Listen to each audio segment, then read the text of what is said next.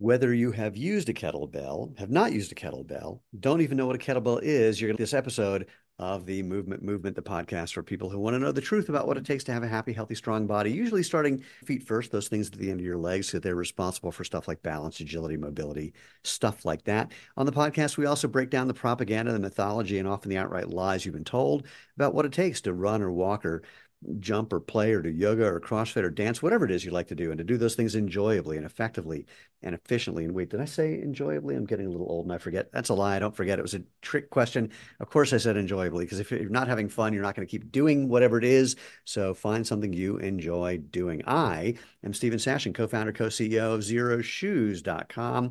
And we call this the Movement Podcast because that includes you, more about that in a second, are creating a movement about natural movement, letting your body do what it's made to do.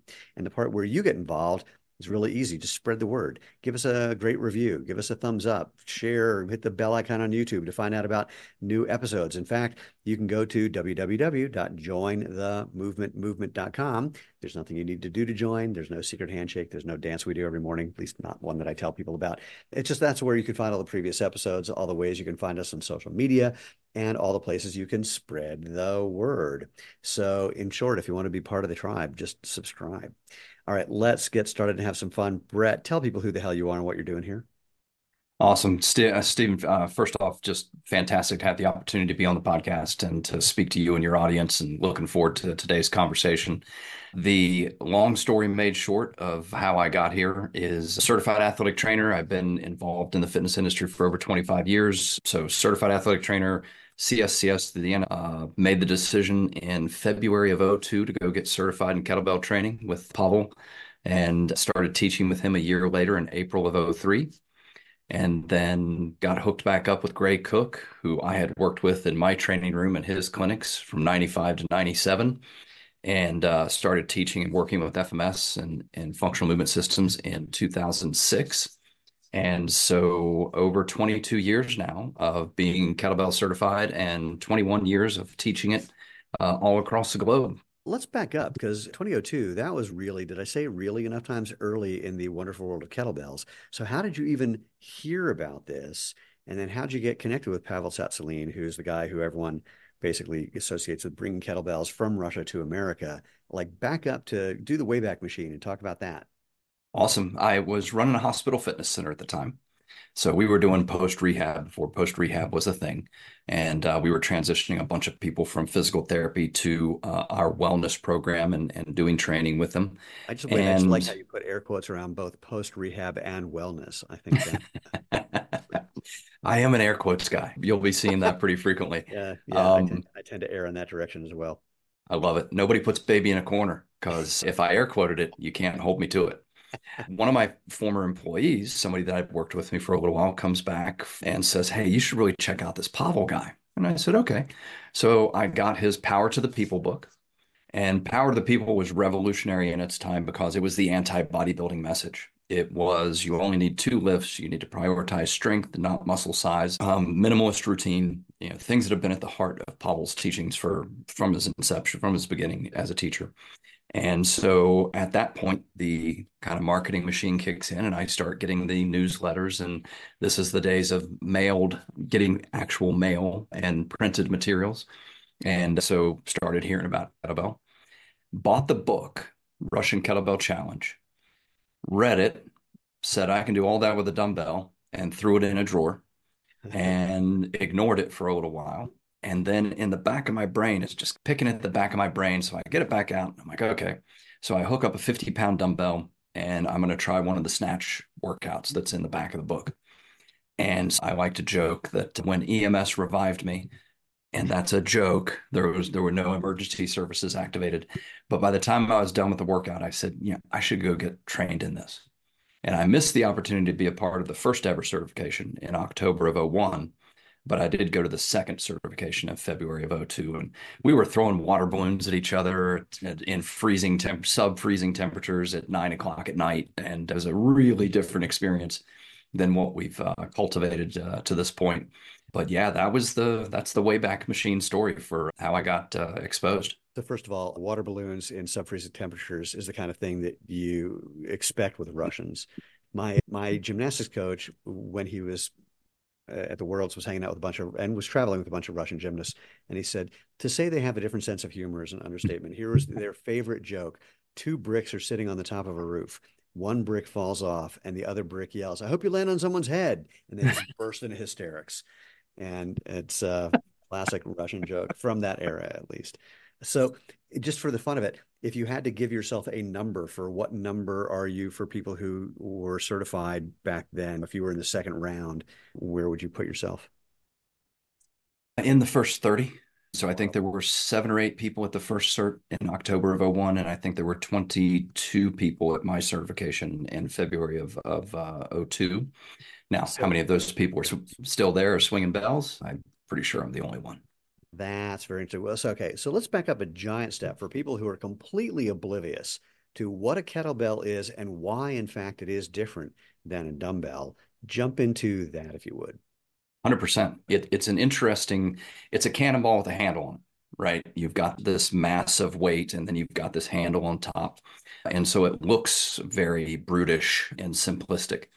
But what you get in that thick handle and offset center of mass is a weight that becomes very alive in your hands. As you are swinging it, there is this displaced center of mass that you need to deal with, which increases and gives us the ability to swing it between our legs, creating a very unique overspeed eccentric position. You can only swing a barbell between your legs once, and then you'll decide probably not going to do that again. I'm not sure you can even do it once. I think you can get halfway and then you're in the hospital. Yeah, you'll stop. Yeah. It's self-correcting. So the thick handle offset center of mass, the loaded eccentric position, the way that when you rack it in the clean or get up or for the press, that offset center of mass So literally up to a certain point guides your shoulder into better positions. Then once you reach a certain point and the displacement is great enough, it's a challenge to be overcome that actually provides a lot of additional strengthening. for the sake of doing this for normal human beings, let's define two things. Let's define what the overloaded eccentric is, and let's also talk about what the rack position is, which is for people who have used kettlebells. We're going to then jump into why many people stop using kettlebells is because they don't understand how the rack position works and they end up smashing the crap out of their forearm and they think that the solution is to just build up forearm calluses or something. So let's do the overloaded eccentric, and then let's talk about positioning and how people may have that upside down in their brains.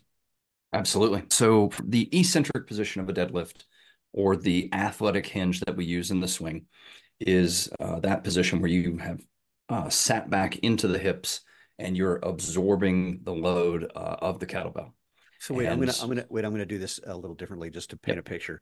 So imagine for the fun of it that the motion that we're talking about is, and this is not quite accurate for a number of reasons, but let's refer to it as like, oh, actually, it's not too bad. I was gonna say getting up off a chair, getting back into a chair, but it's actually better to say toilet because when we're going to go sit on a toilet, we really stick our butt back further than we do if we're sitting on a chair. And when we get up, we're, for lack of a better term, thrusting our hips forward to get up off the toilet. So the eccentric is the sitting back part. And when we have the kettlebell, when we're standing upright in a kettlebell swing, the kettlebell, your arms are extended, for lack of a better, there's variations, but basically straight out in front of you, so perpendicular to your body, parallel to the ground. And so what's happening is as you're sitting back with your arms straight, the kettlebell is going to be swinging between your legs. So you'd be crushing your toilet and then having to go to Home Depot to get a new toilet. yeah, Because, all right, so that's the motion that we're talking about. yeah. And we could picture a broad jump or a vertical leap to, when you sit Yes. back and hinge into that to load the hips, that's But that that, yeah, eccentric but that, position. but that picture doesn't involve a toilet, so it's not as good. It lacks a certain degree of clarity, without a doubt. When you sit into that eccentric position, and what's happening with the swing in particular is on the way up, we've produced this force, we've created this great hip extension, we've created a ballistic action with the kettlebell. So we bring it from this eccentric position into that concentric position. It's going to swing up in front of us. All the energy the kettlebell is ever going to get is going to come from our hips, coming up into that extended position. Then we got to let gravity do its thing or assist gravity slightly by reconnecting the arms to the body and then sitting back into that hinge position. The amount of load we're able to achieve in bringing that bell into that eccentric position and then quickly turning it around into another swing is really unique. And I've been on a force plate. I know that I produce between 3 to 3.5 times body weight eccentric load doing a two-handed swing with a 24 kilo bell. So I can produce a lot of force. I can absorb and redirect a lot of force within that kettlebell swing. And so that overspeed eccentric, and if you think about it, force absorption and redirection, what sport did we not just talk about? Right. It is everything that we do, whether it's walking, running, jumping, playing. There's another interesting thing about that I've been thinking about quite a bit lately, which is how people misunderstand even basic weightlifting or basic strength programming with one essential idea. And it has to do with the force curve. It's like where you should be applying force and where things should be getting easier. And for the sake of using an example of the bicep curl, or I'll use the bicep curl. Many things have been done because we know that that last little bit of doing the bicep curl can get hard. And people think, oh, what we need to do is something where we're accentuating the hardness at the end. But the right force curve is that it's actually hard at the beginning and gets easier at the end because that's the way your muscle works. So, ironically, there's this whole thing about using bands, and bands get harder and harder as you stretch them. And people go, ooh, that feels really good. But it's the exact opposite of what you typically need. And with kettlebells, you're getting that correct force curve. So when you've sat back in the swing, the kettlebell is between your legs, a little behind you, and you're about to start pushing your hips forward to send the kettlebell flying.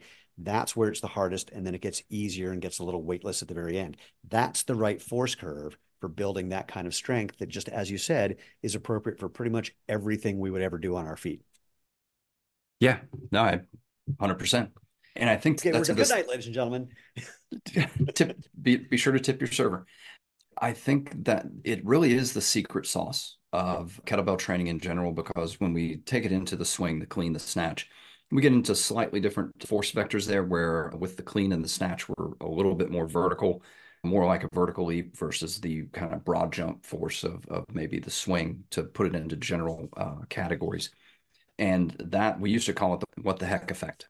And so people would start swinging a kettlebell and PR their pull-ups. People Oh, would start swinging a kettlebell and PR something that they hadn't been training, whatever that may be. But I really, pardon me, I really think it comes into that loaded eccentric and overspeed eccentric, and just how much force we can start absorbing and redirecting, and how that transfers into so many other things that we want to be doing. yeah, it's not an uncommon thing to think about that sprinters are known for having butts, and it's all from that hip extension, Yeah. which is, and just to clarify that hip extension, if you imagine standing up and you lift your right foot off the ground half an inch and then you just pull it behind, kick your heel behind you, that's hip extension. But when you think about that from a seated position, if you think about getting up from a seated position or that bottom of a deadlift and thrusting your hips forward more than the idea of standing up and like a squat, that's the way that shows up there. So let's then go to the whole thing of this whole problem that people run into when they're starting to get into things like clean or the snatch, and they smash the crap out of their elbows, or sorry, their forearms, and think, oh, this is not for me. Absolutely. So when and if we take it down into something like the get up, all right, you're going to roll on your side, you're going to establish your grip on the handle, you're Well, going to here, wait, bring it over. you got to back that one up. For people who've never seen a Turkish get up, and I don't know why it's a Okay. Turkish get up, it probably didn't come from Turkey.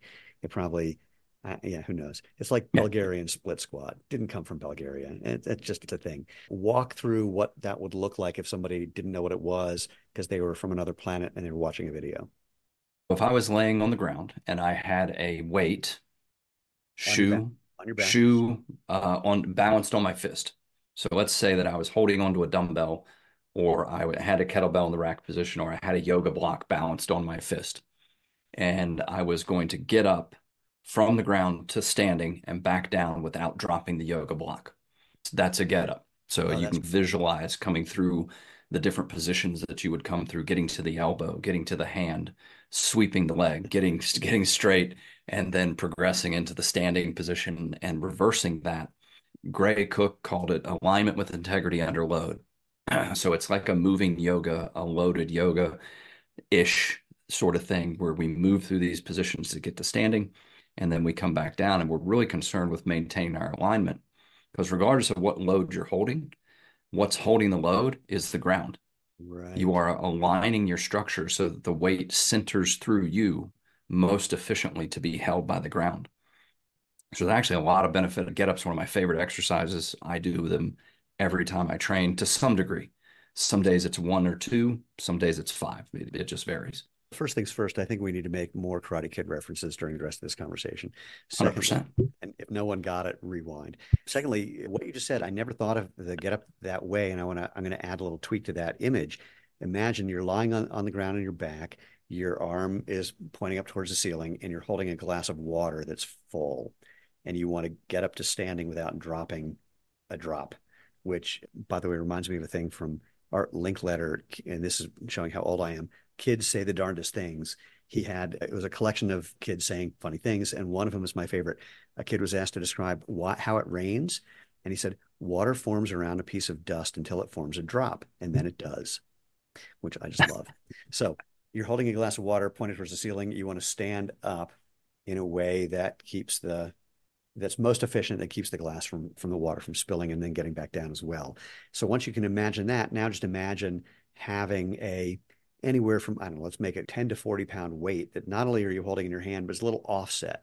So it's not just holding in your hand, it's a little out of whack. So it's trying to force you to not have that perfect alignment, but it's showing you what that alignment is, because the better you do, the more weight you can handle, because it's not about strength as much as it is about alignment. Yes. Yeah. 100. I love it. I love the description. And I think that as we move through something like that, I'm going to take a little bit of a left turn potentially. And Oh, good. because you may have had people on to talk about foot structure and how we're loading the foot and how there's some uniqueness in Why? there. Why would you think that I've ever talked to anybody about that? That is, It's a guess. yeah, It's just a guess. yeah, try again, but okay, keep going. But when we come up into the hands, what we see are some unique hand and wrist structures that influence how we hold the bell. And the reason I'm getting into this is because, to your point of people not being comfortable with the bell in that rack position, the back of our forearm is someplace we typically don't bear load. So having any weight sitting there initially is like, dude, that's weird. I feel pressure there, and I've never potentially never felt that before. You'll adjust, but when we look at hand and wrist architecture, and I sit here and I snap my hands up, it looks like I'm waving, right? I have a very ulnar deviated hand and wrist position, and I have a thumb that is very high in my palm. Okay, So so the again, reason, so for people who aren't watching, so yeah, imagine just putting your hand up at face level with your palm facing away from you. So your palm's facing the same way your face is.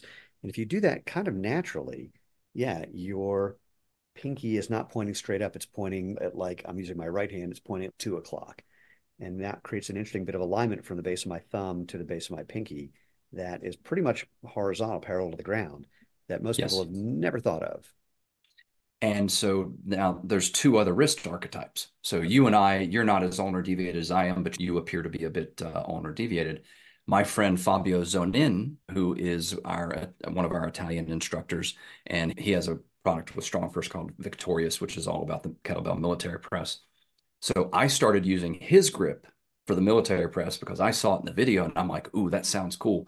I'm going to start doing it. Well, I I irritated both my shoulders.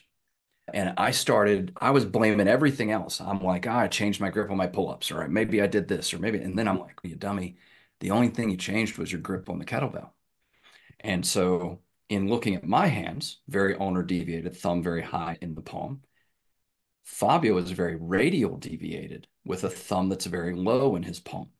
Interesting. He goes pinky side of the bell with the bell very deep in his palm. I go thumb side with the bell angled at the direction of my wrist and calluses, so to speak. I go deep as I can without putting pressure on my thumb because, again, my thumb is very high in my palm. And then there are people who are neutral. They're neither ulnar nor radial, and the thumb position is varied in there. In establishing this, we really started taking a look at how people were gripping because, okay, if we're doing a static move like the get up, maybe we can get away with just going neutral for everybody. But once you're pressing and you're actually moving load through this mid range of the shoulder, how you align that load and how you're moving that force through your structure really matters. And so for me, thumb side, angled grip, I get a really strong push, shoulders are healthy, everybody's happy. For Fabio, it's pinky side, deep, neutral grip, and people that are neutral, middle of the bell, parallel with your calluses, is a very general recommendation. As I'm getting in position for something like the get up, or I'm thinking about where I want that bell to end up in my clean, we can increase our comfort by understanding our hand and wrist architecture and then appropriately gripping the bell either towards thumb, middle, or pinky, depending on hand and wrist. Interesting. So, what often happens for people if they're doing the clean, which is basically you're bringing the bell from the ground or from swing to essentially your shoulder. For that, and also for the snatch, where you're bringing it again from either the ground or part of a swing all the way overhead.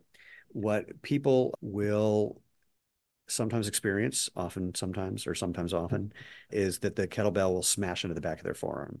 And so part of what we're talking about with the grip is one piece of trying to eliminate that. What, if anything, are other things that people need to pay attention to, whether they're doing a clean or a snatch or anything else, so that they're not getting that massive forearm smashing phenomenon? Absolutely. Easiest way to think about, let's talk about the clean specifically for just a moment. You want that to roll up into the rack position. You do not want to flip the kettlebell up into the rack position. So just that visual of very smoothly rolling that kettlebell up into position so there is no impact. We want the kettlebell to come into the rack position like a butterfly with sore feet. It should be very gentle and arrive and in the rack position at the same time your arm ends up in the rack position. If your arm ends up in the rack position first and then the kettlebell shows up, bad news because that's going to be a knock and potential bruise.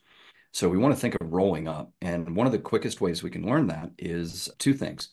Cheek clean. So if I go neutral grip with the handle on the ground and I want my right hand to end up with the bell and my left hand comes over and covers my right and I kick it back and pick it up, I'm going to automatically tame the arc and not let that bell get way away from me.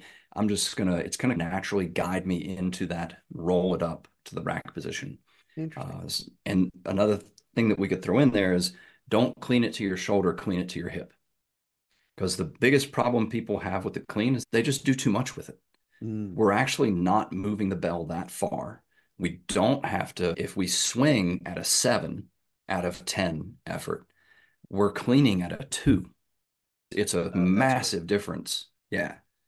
And then the other thing is if you picture me in that hinge position, but rowing a kettlebell. So I point my thumb back, and then as I row it, I point my thumb forward. So a little twisting row Oh, there. wait, back and forward. I'm trying to explain back and forward. So thumb points behind you, thumb points to your shoulder, Oh, okay. Basically, right? so here, yeah, you're doing Brutus is sending Christians to the lions, thumb down. When you're have the bell in the, come on, I can do it. When you're in the hip hinge, and then Yep. as you're coming, it's coming towards your shoulder. You're basically hitchhiking. So thumb's pointing to your shoulder. Yep. So in that rack position, I can actually touch my collarbone with my thumb. So that's the kind of positioning we end up in. But if I'm performing that row down in the hinge position, and then during the row, I stand up, you'll bring the bell right into the rack position and probably That's not over clean it. Yeah, that's a brilliant cue. It's as if you've been doing this for a while. That's cool. Picked up one or two things along Well, the way. did we get, you said there was two things about this. Did we cover both of those or did We I? did the cheat clean and the Got it. row to clean will really help clean up the clean. And yeah, kettlebell humor, it's all we've got. Yeah, So yeah, don't open with it. As a former professional stand-up comic, I know you got to work the room. You just really got to know who your audience is. And look, even in a kettlebell conference, if that gets a laugh, that's a real problem. agreed. Yeah. But I do it anyway because it's not for them, it's for me. That's a very Norm Macdonald approach to comedy. It's if he likes the joke and the audience doesn't laugh, they're wrong and he'll just wait.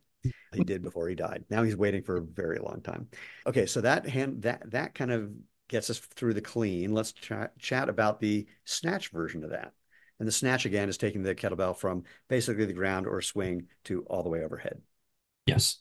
And so what happens there is, and we went on a 20 plus year journey with this, where in the original RKC book, Pavel describes the snatch as a clean that ends up overhead. Okay.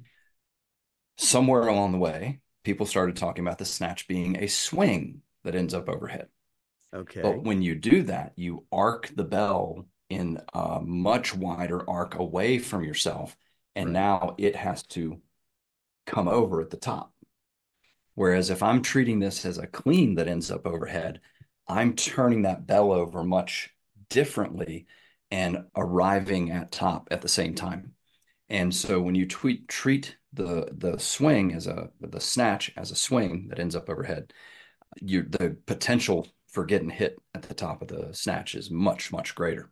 That's But interesting when because I imagine people's natural inclination, if you're going to say, hey, go from that swing to getting overhead, would just be to swing harder to get mhm, your hand up there. And you're setting yourself up for that bell coming around your hand and just smashing into your forearm. There's nothing else it could do, practically.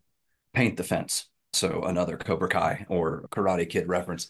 If we think of the snatch being this paint the fence sort of motion, then you can see how the bell's going to just float and very gently turn over at the top. And then on the way down, I'm painting the fence on the way down. And that's really tight arc where I'm working in this motion really helps with how we're performing the snatch. That's really cool. Okay, so we've talked about the four things that most people think about when it comes to kettlebell training. So we've got the get up, we've got a swing, we've got a clean, we've got a snatch. What is there beyond that most people are not aware of that has real value? Oh boy, the military press right away. I think in the pre-bench press days, how much you could military press was the judge of overall strength. And so I think performing the kettlebell military press is a really tremendous move, something that people should be doing. The goblet squat and the kettlebell front squat, whether you're doing it with one bell or two bells, really nice vertical. And when we contrast this with a barbell front squat, where you really have to create either the Olympic rack position, which I am not physically capable Yeah, of doing, I can't do it very well. because if I actually put my hand in the rack position, the barbell is halfway through my face, or I've tweaked my wrist to the point where it actually damages my wrist to a certain extent and inhibits my grip strength, which I would never want to do. So wait, so you're saying after all this kettlebell training that's supposed to make you rock hard, you just can't tolerate throwing a barbell to your face? Correct. Okay, just checking. Especially through my face. I Yeah, could probably hit it once, but not through my face. you wouldn't Um, remember. and then it wouldn't matter. The traditional barbell front squat, where we're either in the kind of bodybuilder rack, the zombie rack, or the traditional Olympic rack position, there's how you have to handle that load is changed by the implement, the Right. barbell. Whereas with the kettlebell, that kettlebell is going to sit over on my forearm in this little triangle in between the bicep and the forearm, and it centers with my body. And the rack position compresses my rib cage so that I'm actually strengthening my breathing musculature and my diaphragm in a very different way than I would if I was using a barbell. And so I think the kettlebell front squat is one that we can definitely move towards. And then if we peek behind the curtain of some moves that are still possible, the push press, the jerk, the bent press, the windmill, there are some other exercises in the lexicon that really have some tremendous benefit to them. And again, Okay. yep, Speaking of someone who understands weightlifting terminology, I got all of those but the windmill. So the push press here, just for, again, for people who don't, push press like a military press, but what you're doing is getting your legs involved. So you've got whether it's a kettlebell or anything. So you've got that at your shoulder. You take a very shallow squat, and as you're pushing up from, that's when you're also getting your hand overhead. Wait, what'd you have after that? You had push jerk, press. What'd you have? jerk. Oh, jerk. Similar idea, except that you're really accentuating the leg part, and rather than just worrying about getting whatever the weight is over your head, you're dropping further, you're squatting more. So it's as much as the weight is going up, you're going down to catch both at the same time. What do we have after that one? The bent press. Bent press. What? I don't even know that. Bent press is an old school lift where we open up into this back rack position, and then it's actually not a press. It is me pushing myself underneath the weight.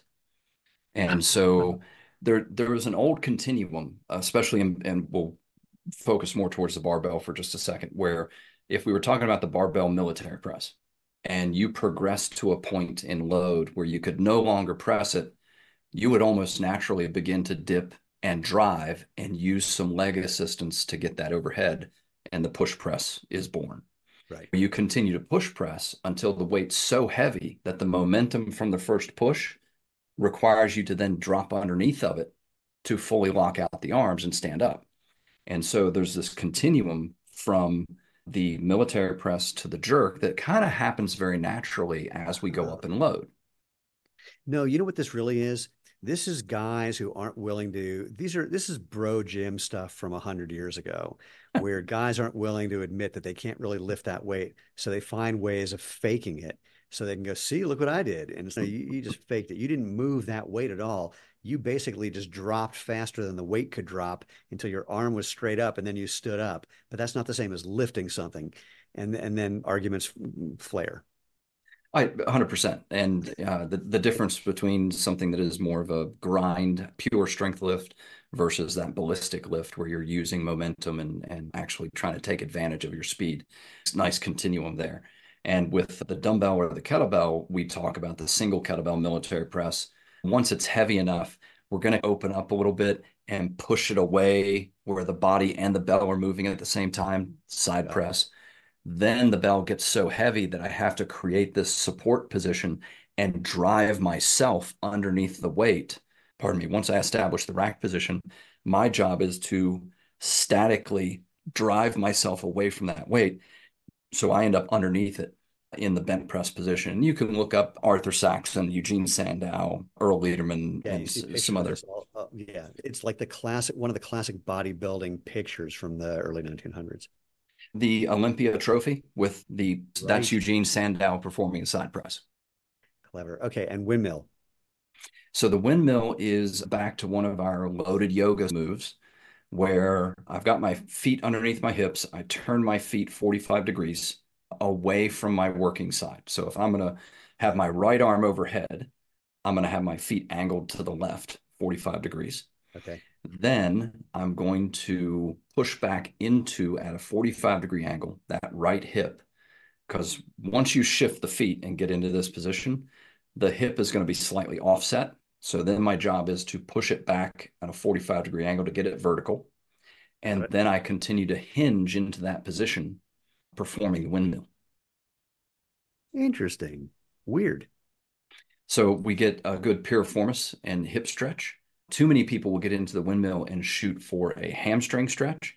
And that's Mm. really not what we're shooting for when we do the windmill. We're trying to get into that, into those hip rotators and piriformis. And one of the things that I'm a little bit passionate about as far as foot positioning for things like swings, deadlifts, and squats is using the amount of foot out turn that you need. In those symmetrical stance positions, single leg stance goes by its own rules. In those symmetrical stance positions, and I'll use myself as an example because it's all I've got. I have a 62-degree alpha angle cam style FAI, and anterior labrum is completely torn, anterior And superior yeah, and labrums. let me just say for people who don't know what that is, you will continue Yeah. to not know what that is because we're not going to dive into that diagnostic. I have square pegs and round holes. Easiest way to think about it. If I do not go with a hip out turn, I cheat myself of a lot of hip range of motion. And if your hip stops, your back It starts. stops. Yeah. That's a bad trade-off. And so creating the foot position that you need to move effectively means I do my swings, my snatches, everything squats with my feet turned out. Well, the hip rotator is going to get a little tight, a little short in that position. The windmill is how I stretch those and maintain some balance in my hip and keep things opened up. And to think about how some kettlebell biomechanics apply to other things, what you just said for anyone who goes to a gym and uses any sort of leg press machine, whether it's a hack squat or a leg press or any of those, similar idea. If you don't turn your feet out a little bit, you're going to be limiting the range of motion you have, not getting the full impact on your legs and your hips. And it's all going to either not be effective enough because you're not getting out of stretch, or it's going to then start going to your back in ways that are not, let's say, non-ideal at the very least. But you mentioned something a moment ago in passing, and it was not a Karate Kid reference, thank God, but it was single leg. And Yeah. what got me to getting my first kettlebell was as a sprinter, I was doing a bunch of stuff and I got really into doing single leg, not stiff leg. It's a misnomer, stiff legged deadlifts. It's basically slightly knee bent, but doing single leg deadlifts. And I spit and paste and swizzle sticks made an approximation of a kettlebell with a bunch of weights and a bunch of what sort of electrical piping. And then a friend of mine who was actually at the time selling kettlebells was so offended by my little contraption that he gave me an 88-pound kettlebell. And so that's something that, again, most people hadn't even thought of as being a kind of kettlebell exercise. So there's these other exercises that are non-ballistic, that are other things that kind of round out the pantheon of kettlebell exercises. So single leg deadlift being one. What else do we have in that domain? It's almost anything you can do with a dumbbell, you can do with a kettlebell. If you want to do some one arm rows, you want to use it for deadlift, single leg deadlift, suitcase deadlift, you want to use it for a goblet squat, all of those things. So basically, think a bridge floor press or a floor press sort of situation. So working on the pecs and the chest, if you're into that sort of thing. I don't know why anybody would want to do that. So yeah, a picture pretty much anything you could use a dumbbell for, you could use a kettlebell for, but the kettlebell is easily passed from hand to hand, and that offset center of mass continues to have a lot of benefits where a single leg deadlift with a dumbbell may take you beyond the range that you can control, and Mm. really you shouldn't be going that deep. The kettlebell, because it sits off the ground, especially if you're using an appreciable weight, say 24 kilo and above, you're going to be far enough off the ground to where your range of motion is almost naturally limited to a more ideal range. One of the things about both kettlebells and dumbbells that becomes an obstacle for some people is getting a range of weights. Now, Mm-hmm. sorry, I'm having a flashback. Some super skinny to the point of anorexic distance runners that I used to be on the track with at the same time, their coach had them doing some kettlebell work after they were done running. And these are guys who, these are world champion distance runners who couldn't do a push up and they were using a 2-pound kettlebell for doing swings. It was just humiliating to watch, which makes no sense because I'm not humiliated. I was just watching, just shaking my head. But nonetheless, getting a range of bells or a range of dumbbells can be off-putting for some people. Have you played with any of the adjustable weight kettlebells? I haven't. And I'm going to make a pitch right now for if we go back to the traditional set of kettlebells, would have been a 16, 24, and 32 kilo. In Russian measurements, it was poods. So you had one pood, 1.5 pood, two pood. So 16, 24, 32 kilo. And an eight Hold on, kilo jump. wait for the fun of it. Let's do the math on that for people who don't think in kilos, because we're holdouts for not using kilos. So 16 is roughly 35 pounds ish. 24, so we're talking 40, about 50 pounds plus minus, yeah, a little more 53. minus. Yep. There we go. And what did you say the other one was? 32 kilo. So 70 and a 70. half pounds. There we go. Okay. Yep. So the jumps there, the 16 plus pound jumps that you have between those loads, there's actually a benefit to that. Mm. And so when we tend to think nowadays in incremental loading fashion, right? We're going to go up a pound to 2.5 pounds, 5 pounds, whatever it is. We're going to do these nice little small incremental jumps. And over time, if I just add a pound to my bench press a day, I'll be bench pressing 360 whatever pounds more because it's a leap year. So I can't remember how many days there are. So we'll end up benching 300 pounds more. And of course, this is fiction. The benefit of having step loading forced upon you. Let's say you get this 16, 24, 32 kilo bell, and you can press the 24 kilo right now, but you can't press the 32. So instead of going out and buying all the microweights, you're forced to stay with the 24 kilo bell, build skill, build tissue, build the neurology and patterning and volume that leads to being able to press the 32 kilo bell. And that progression where you're forced to stay at, own, build volume at, and adapt to that load before you take on the heavier load has tremendous benefit. And when you look at periodization in general and you look at a 6 week mesocycle, why is it 6 weeks long? We know that within 2 weeks, you get a tremendous bump in strength and progression because of the neurological adaptations. It takes another 4 weeks for your tissues to catch up. So stabilizing the results, quickly lost, or sorry, quickly gained, quickly lost. Uh, So if you want to maintain a progression, you need to stay there for a little while and own it and build that volume and skill and progression. And so step loading and the kind of what appears to be this brutish forced march towards owning one weight before you take on another actually has a lot of benefit. that's very interesting. What was I going to say? I had another thought about that. Oh, so you were shaking 8 pound kettlebells and these tiny little baby bells that are just silly. Please say more for those people who have those and are now feeling embarrassed Well, or justified. Either one works for me. I think that from a general fashion, people are stronger than they think they are.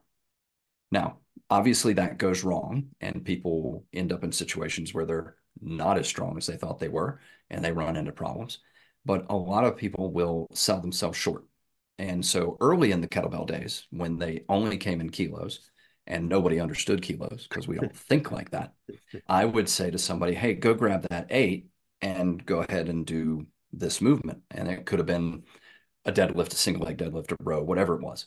And at the end of the set, I'd be like, how'd that feel? And they go, yeah, 8 pounds. That felt fine. I'm like, no, that was almost 17 pounds. They're like, what? Yeah, Wow. you just moved 17 pounds really easily. Oh, I might be a little stronger than I think. Yeah, you're a lot stronger than you think. So now let's grab that 12, 26 pounds, and let's do something with that.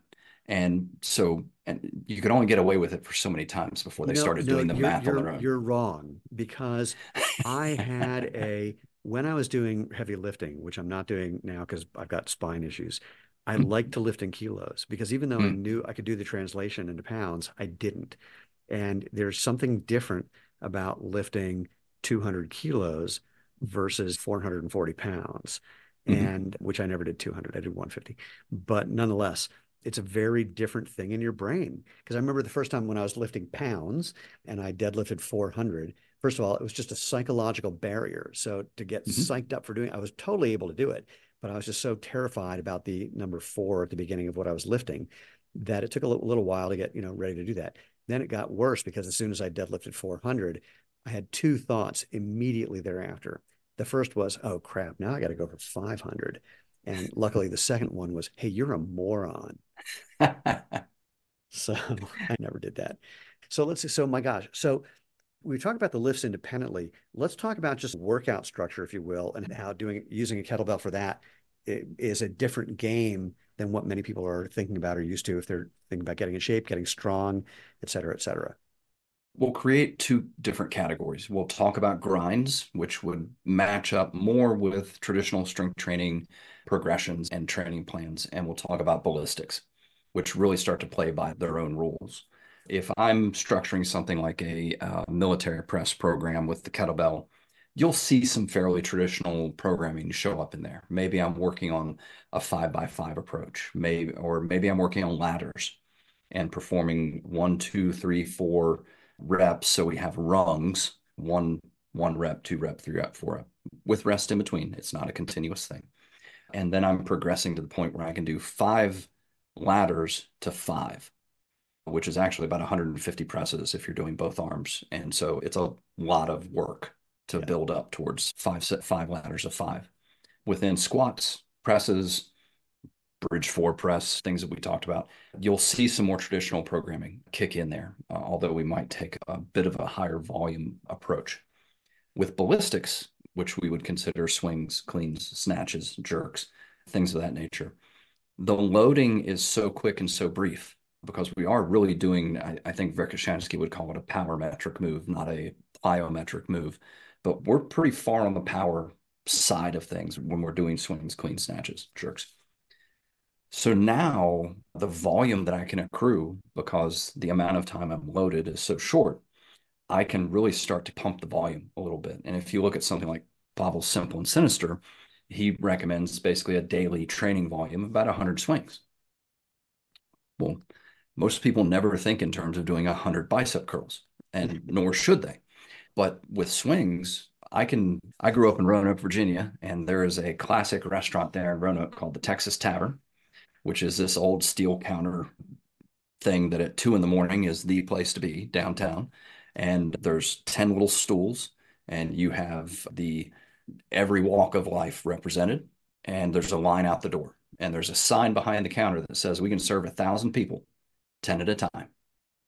So I can get 100 reps out of you, 5 at a time.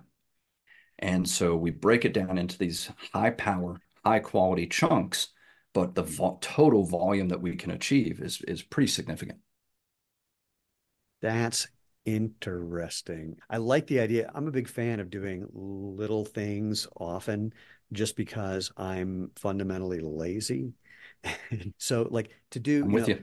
there are people who like to go to the gym for 2 hours. I'm not that guy. It's just not my thing. But like the other day, happily, my home gym is right next to where we have our television.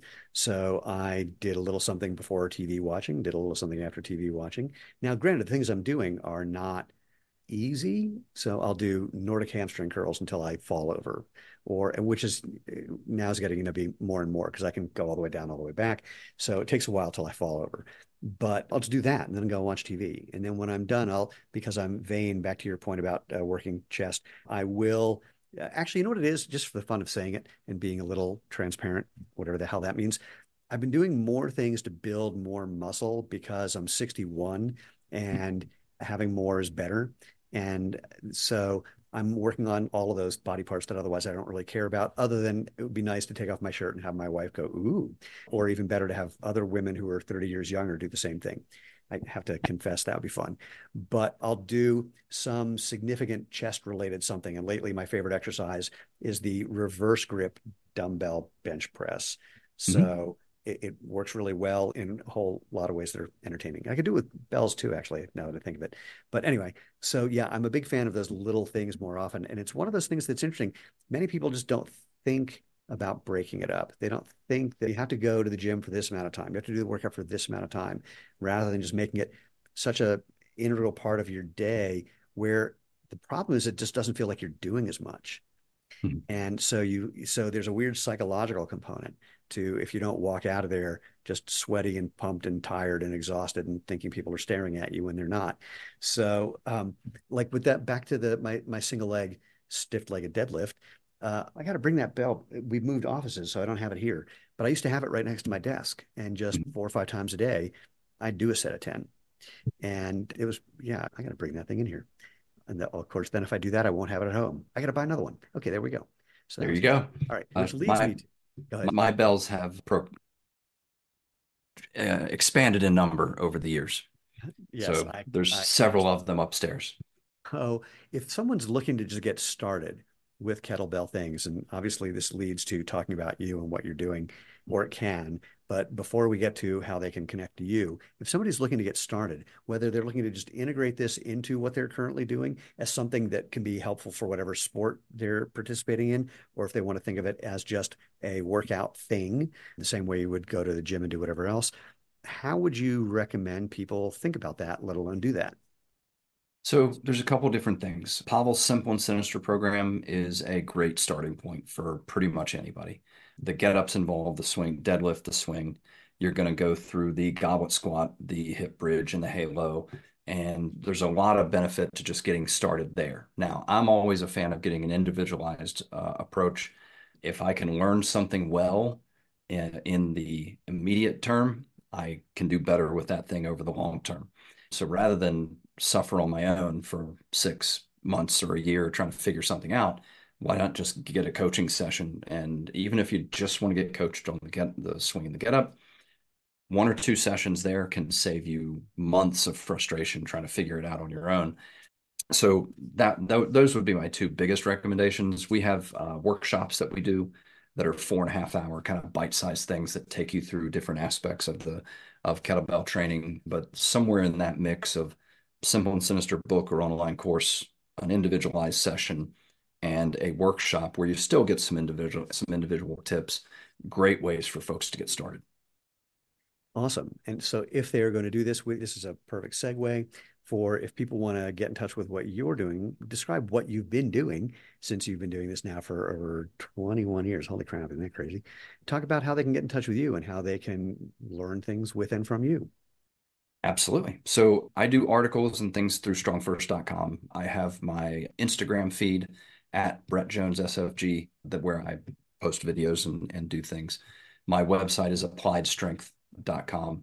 I have now three different products on strongandfit.com, where I have the Iron Cardio video, Iron Cardio book, and my new program that just came out is Mind the Gap, which is all about filling in those mobility, stability, and strength gaps. When you follow a minimalist routine and you don't want to be in the gym for hours at a time, you have to accept the fact that there's that minimalist routine will leave potentially some gaps.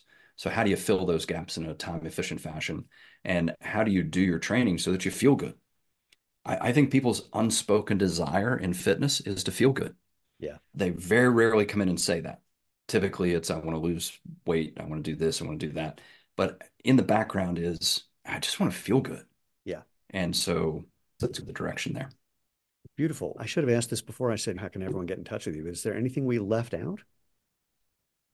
I mean, we could Uh, go on forever, probably, but oh anything my that, gosh. Yeah, we could have a bunch of different conversations. But I think that the overall thing is I'm 21 plus years into using this thing called a kettlebell, and I learn something every time I pick it up. mm, I think you've been running for how many years? one, two, three.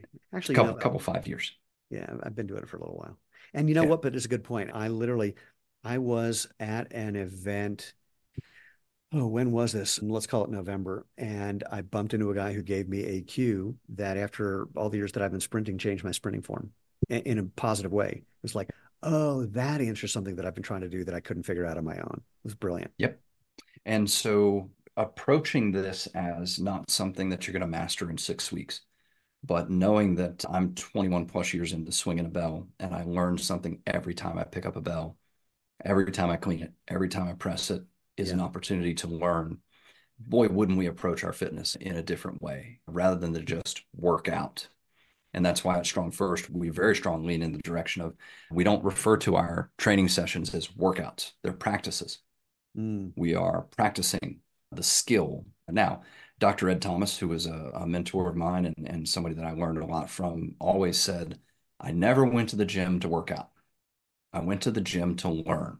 mm, Now, in the process of learning, did I get tired? Did I get sweaty? Did I get, quote, fit? Yes, but that wasn't the goal. The goal was to learn the next progression, to do the previous progression better, to enhance my skill, to learn. And you've been doing it for a lifetime of running and sprinting. There are Olympic lifters, power lifters, there are musicians who have been practicing the same piece. There's a famous cellist who at 92 was asked why he was still practicing. And his response was, because I think I'm starting to make some progress. it's the way Ruth Gordon had that line when she won an Academy Award. I wish I, anyway. Yeah, no, that it's a brilliant approach. Sorry, keep going. No, I would love for everyone to approach their training as an opportunity to learn and to that would, I think, really change people's relationship with fitness. And I'm hoping one day to do a perfect swing, but we'll see if that ever happens. Good luck on that one. I think of it like Japanese art forms like calligraphy or tea ceremony or any of these. The idea is to get it perfectly right, knowing that's impossible. And that little paradoxical thing is what makes it interesting. And there's always something there. Oh, Ruth Gordon said, you remember Ruth Gordon's line? She was like, I don't know, she was 80 years old when she won the Academy Award. Her line was, I can't tell you how encouraging this is. I love it. Good. Brett, as always, and I say as always because we've now had this conversation, not this conversation, but we've had two big chats. An absolute pleasure. I'm really thrilled that we got to share this with everyone. I do hope for anyone listening slash watching that you take advantage of just exploring this and seeing if kettlebells are something you want to play with and integrate into what you're doing. I highly recommend it. There are, as we are alluding to, lots of applications for these where you're just replacing something you're already doing with something maybe a little more interesting for you physically, let alone something that looks more interesting in your basement where people are going to walk by and have some opinion. That could be an interesting conversation too. Anyway, thank you, thank you, thank you. And for everyone else, just a reminder, check out everything Brett said and all the places that he was pointing you to. And on my end, head over to www.jointhemovementmovement.com for previous episodes, places to engage with us on social media, places to find the podcast if you're not happy with where you already found it. And if you want to drop me an email because you have a recommendation or a suggestion or a compliment or a complaint or someone who you think should be on the podcast, I'm still trying to get someone who thinks I have a case of cranial rectal reorientation syndrome who's willing to spar with me about that. That'd be fun. You can drop me an email. You can email me at move, at jointhemovementmovement.com. And until then, as always, just go out, have fun, and live life feet first.